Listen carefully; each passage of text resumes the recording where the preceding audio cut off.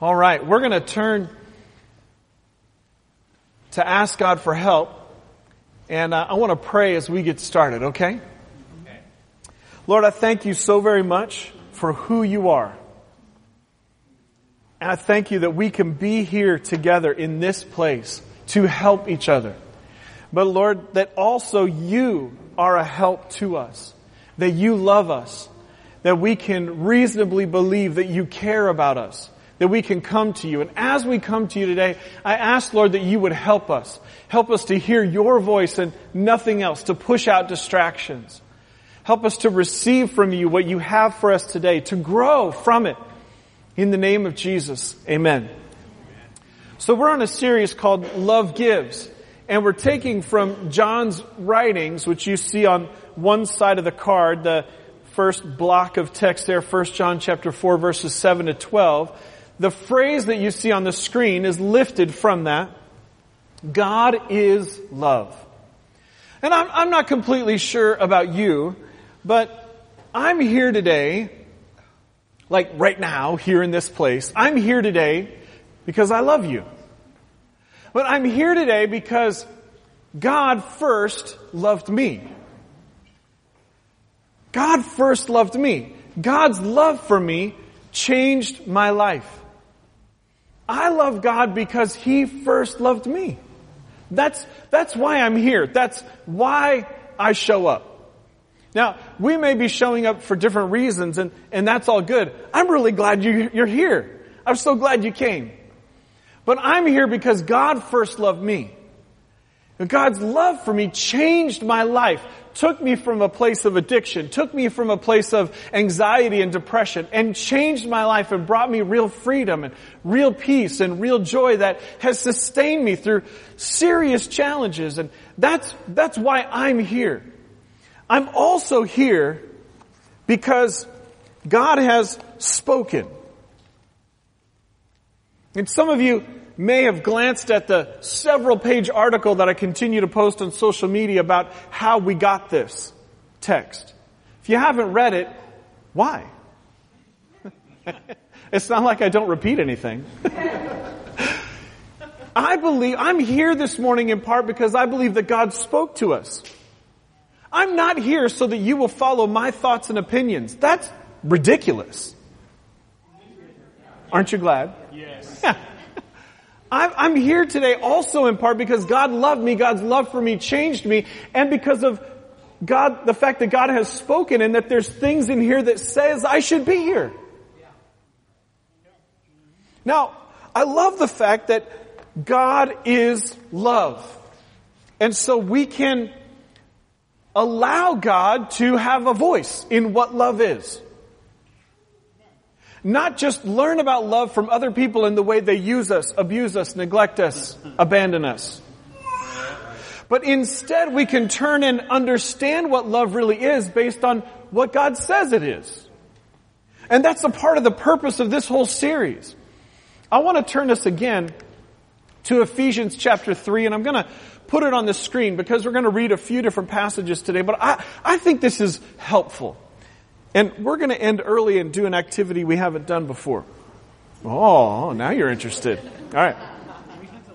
So Ephesians, I heard that. Ephesians chapter 3.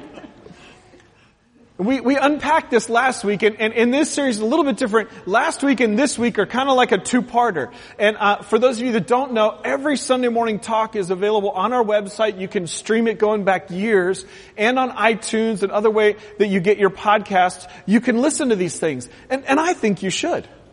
I think they're beneficial. And last week we were talking a little bit about love gives life change and our personal response to the way that God loves us. So for those of you that it's your first time, we're into this series kind of deep. But we're going to try to make this morning as accessible as possible. So Ephesians chapter 3, starting off in the second half of verse 17, you see on the screen. Paul writes, and we talked about this last week, every time you see in this passage the word you or your, it's plural. Like all y'all. There's y'all and then there's all y'all. And so it's written to believers in the plural, in the context of them gathering like we are gathered here. We cannot, in our American bent towards secular humanism and selfishness, we worship selfishness more than anything else in the United States. We cannot take this out of context. The context is believers that had an eldership, that went to the scriptures, etc., etc. You get the point. Your roots will grow down into God's love and keep you strong. Last week we talked about the analogy of a tree and how important the roots are and how essential they are to the beginning of life to a tree and how much time and energy goes into the roots growing and the role of the roots for the tree. Your roots will grow down into God's love and keep you strong. Who wants to be stronger? And may you have the power to understand. May you have the ability to get this. How many of you would like the ability? Sometimes you turn to the Bible and like, man, I don't get that. Paul's saying, may you have the ability to get this. As all God's people should. That's all y'all. That's everyone, everywhere. Even the people that don't believe in church or don't believe in anything. Right? Everybody. Right? Wherever they are in their walk of following Jesus. That everyone who says they're a Jesus follower should understand what? How wide, how long, how high, how deep His love is. May you experience the love of Christ. Though it is too great to understand fully, then you will be made complete, brought to maturity, brought to perfection, yes, but you will grow spiritually. There is, unfortunately, a lot of people that don't believe in spiritual growth. It's in there. We're supposed to grow spiritually. He's saying that if you will experience, if you will seek to experience the love of God, if you will seek to understand the love of God, if you will put some effort into it, if you will be an active learner, if it'll be a personal relationship with Jesus, not a religion, then you will be made complete, brought to maturity, with the fullness of life and power that comes from God. Whoa.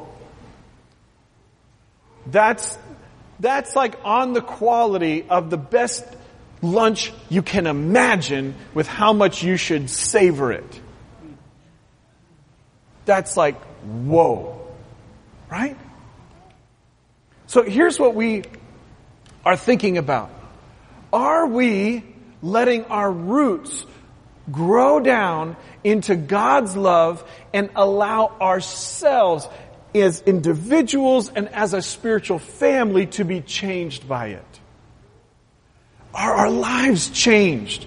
So here's what we believe. When I learn more about God's love, I can better receive it and be changed by it and bring it to others. It's a simple truth. It's not about trying harder, trying to be a better person. It's about living loved, receiving the love of God first. Let me just say something. There's a lot of talk about self-love. Loving yourself and even receiving the love of other people for yourself will never be as satisfying as receiving the love of God for you. Now, when we receive the love of God for us and we receive His forgiveness and His care for us, it transfers into allowing ourselves to be forgiven, allowing ourselves to go through a process of what is being talked about with self-love, which is, hey, receive forgiveness. The past is in the past. You're made clean. But you don't make yourself clean. Two kids in a mud puddle don't clean each other. They need somebody clean to clean them. We need God to clean us. And then what the good part of self-love is, I can receive forgiveness, I can receive a fresh start, I can receive change and receive the forgiveness and the change in my life and step up into the spiritual person that God has created me to be. Are you with me? So loving yourself or receiving love from other humans is never going to be as satisfying as receiving God's love for you. I can better receive it, be changed by it, and bring it to others. What we've found in the scriptures that you have on the card is that God's love is faithful, patient, kind, and selfless. That's the way that God loves us. We treat God with prejudice, racist, if that's a better word for you to get a mental grip on what we're talking about. You treat God with prejudice when you think that God loves you the way that humans do. No. God is not human. God loves us in a way that we only see in glimpses on this world. In a glance, He's faithful, patient, kind, selfless. When Jesus loves us, Jesus did not love us to prove a point, because the point was more important than us. Jesus did not love us to get something out of us. No, that's how humans love each other at first. To get something out of each other or to prove a point. It's not about, well, look at this. There is a life that is better than living me first, where we put God and others above our own desire to look good, feel good, be right, and stay in control. There is a life that's better than that. How many of you are done with that life? Come on, it's not satisfying, is it? It's time to be done with that. I'd like to read some of the scriptures that are on your card. So let's start with this 1 John chapter 4 passage. And I'm going to read straight through to the Hebrews passage, okay? So on the card that starts with 1 John chapter 4 verses 7 through 12. Dear friends, let us continue, and every love word on this card is the agape word that we've been defining and unpacking every time. Let us continue to love one another, for love comes from God. Anyone who loves is a child of God and knows God. But anyone who does not love does not know God, for God is love. Again, the agape word there, not eros, not phileo. God showed us how much He loved us by sending His one and only Son into the world so that we might have eternal life through Him. This is real love. Not that we loved God, but that He loved us and sent His Son as a sacrifice to take away our sins. Dear friends, since God loved us that much, we surely ought to love each other. No one has ever seen God, but if we love each other, God lives in us. And His love is brought to full expression in us. The next one, 1 John 3, 16 and 18. We know what real love is because Jesus gave up His life for us. So we ought to give up our lives for our dear brothers and sisters. And I want to say each of these verses, the context is written to believers gathered in the local church. That's the context. So we ought to give up our lives for our brothers and our sisters. Let us not merely say that we love each other. Let us show the truth by our actions. And I love being able to talk about this in this church because we do this.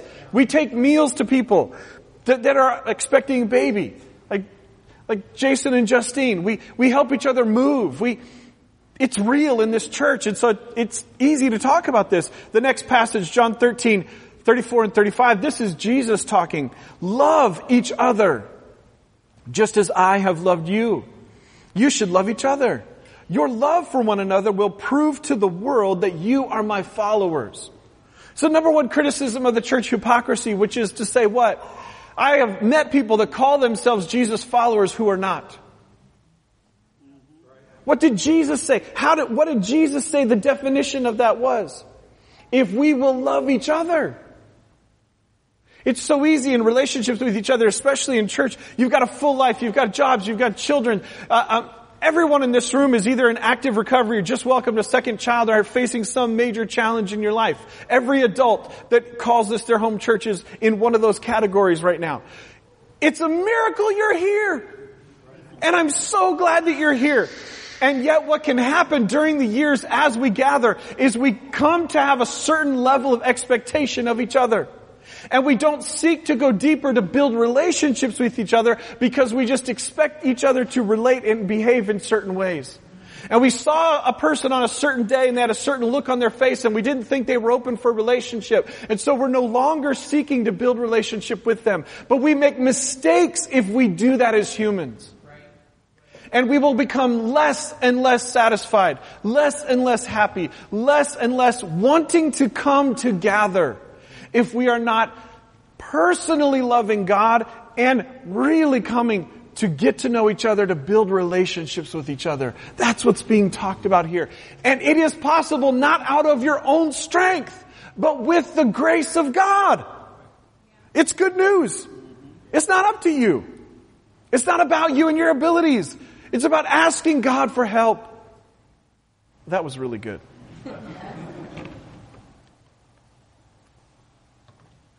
Philippians 2, which we unpacked 2 weeks ago. Love each other. Work together. So those of you that are not taking care of children this Saturday as the ladies go away on their retreat, Erica needs to move on that day. We can help Erica. We can work together. We can work together. Galatians chapter 5, 13 and 14, serve one another in love. I hate moving, but I can serve one another in love out of agape, which is what? Patient and kind and selfless. Oh, there he goes. Ephesians chapter 4, 1 and 3. Make every effort for unity. Everybody loves to talk about a church that is blended ethnically, racially, economically, educationally. But doing church that is diverse takes this. Well, what? Come on, Ronald, I didn't get an amen from the back row. Come on, somebody. Right. Making every effort in unity. Right? Hebrews chapter 10. And I suggest that you read verses 23 through 25 and ask yourself how you're responding to it, but I'm just going to summarize it, synthesize it here. Motivate each other. Now, does that sound like, what's wrong with you, man? I haven't seen you in a while. That's not motivating. Right? Motivate each other. Don't neglect the gathering of believers. You're here. Check. Encourage each other. Build each other up. Speak the truth in love. That's not, boy, I don't like you. That's, you got a thing, right? Encourage each other. I love seeing your face. Listen, we are better together. This week I saw this African proverb I like. If you want to walk fast, walk alone. But if you want to walk far, walk together. Now, Rebecca lived in Uganda for a while, and I don't know if anyone else here has lived in Africa, but this proverb comes from a certain context that does not include cars. Does not include really the Olympics per se as a normal daily activity. You know, it's Africans that beat us in all long distance running. Hello? Right? If you want to walk far, it's because you are accomplishing something by walking there. You hear me?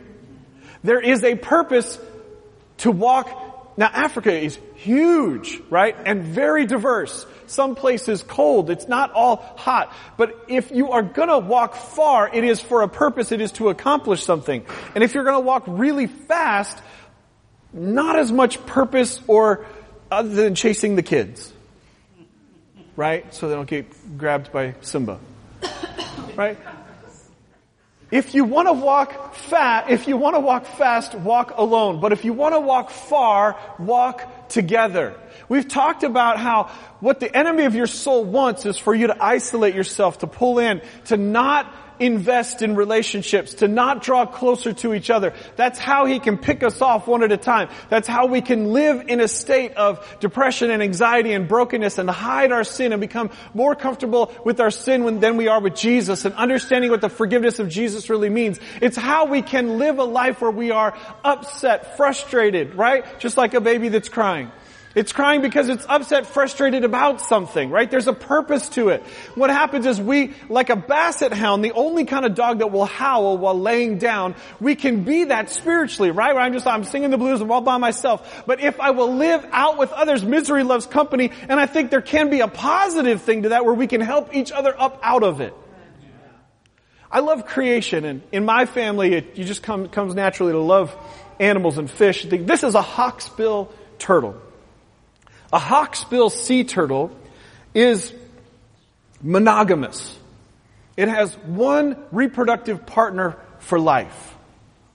Husband and wife for life. If I didn't have debt and I had money for tattoos, I'd probably start with this. So Rebecca and I got to honeymoon in Maui over 20 years ago and swim with sea turtles, and I love that. God has all around us the lesson that we are better together. We are better together. We've heard it in the Scripture. We've seen it in creation. We are better. What did Jesus say? Where 2 or 3 are gathered in my name, there I am in the midst of them. If you feel alone, it's not time to neglect the gathering. It's time to come together. Follow Jesus together with honesty. Honesty, not pretending. It's how we grow. If you call this your home church, what the Scripture is saying to us today, what God is saying to us today, is that we must make a commitment to build relationships. I mean, it's letting the other person be who they are. Not pretending. How did the people that heard Jesus say these things, how did they respond? I'm so glad you asked. The next verse down, Acts chapter 2. Acts chapter 2, I summarized verses 42 through 47.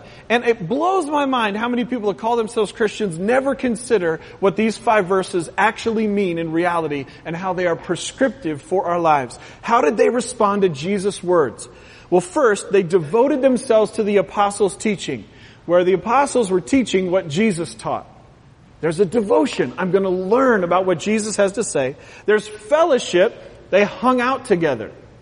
They hung out together. Like just doing nonsense, right? And building relationships.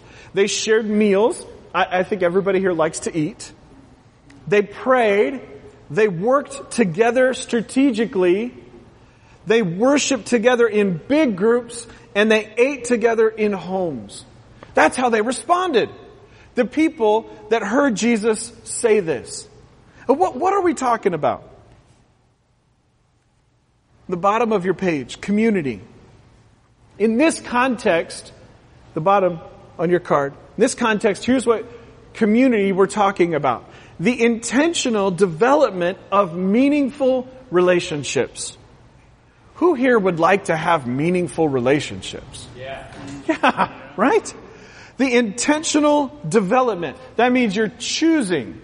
You're putting time, energy, and money into intentional development of meaningful relationships based on God's purposes and principles. That means we're not building relationships to try to get something out of each other or prove a point, right? That if I look good, feel good, or if I'm right, that's more important than you. No, that's not building relationships on God's principles, right? That love should be patient, kind, selfless, right? On God's purposes and principles, resulting in, how many of you are ready to talk about the benefits? Resulting in each person having a sense of belonging, acceptance, and significance. If we are going to be who we say we are, each of us in this room must make a decision that we will be committed to this. What do I mean? Right below the Acts chapter 2 verse, look at these phrases, because this is what we're talking about. We can provide a safe place to find and follow Jesus for everyone. For everyone. Republican, Democrat, disillusioned, employed, unemployed, gay, straight, addicted, depressed, mean, and nasty. For everyone. We can. We can provide a safe place to find and follow Jesus as we live like Jesus and share His love.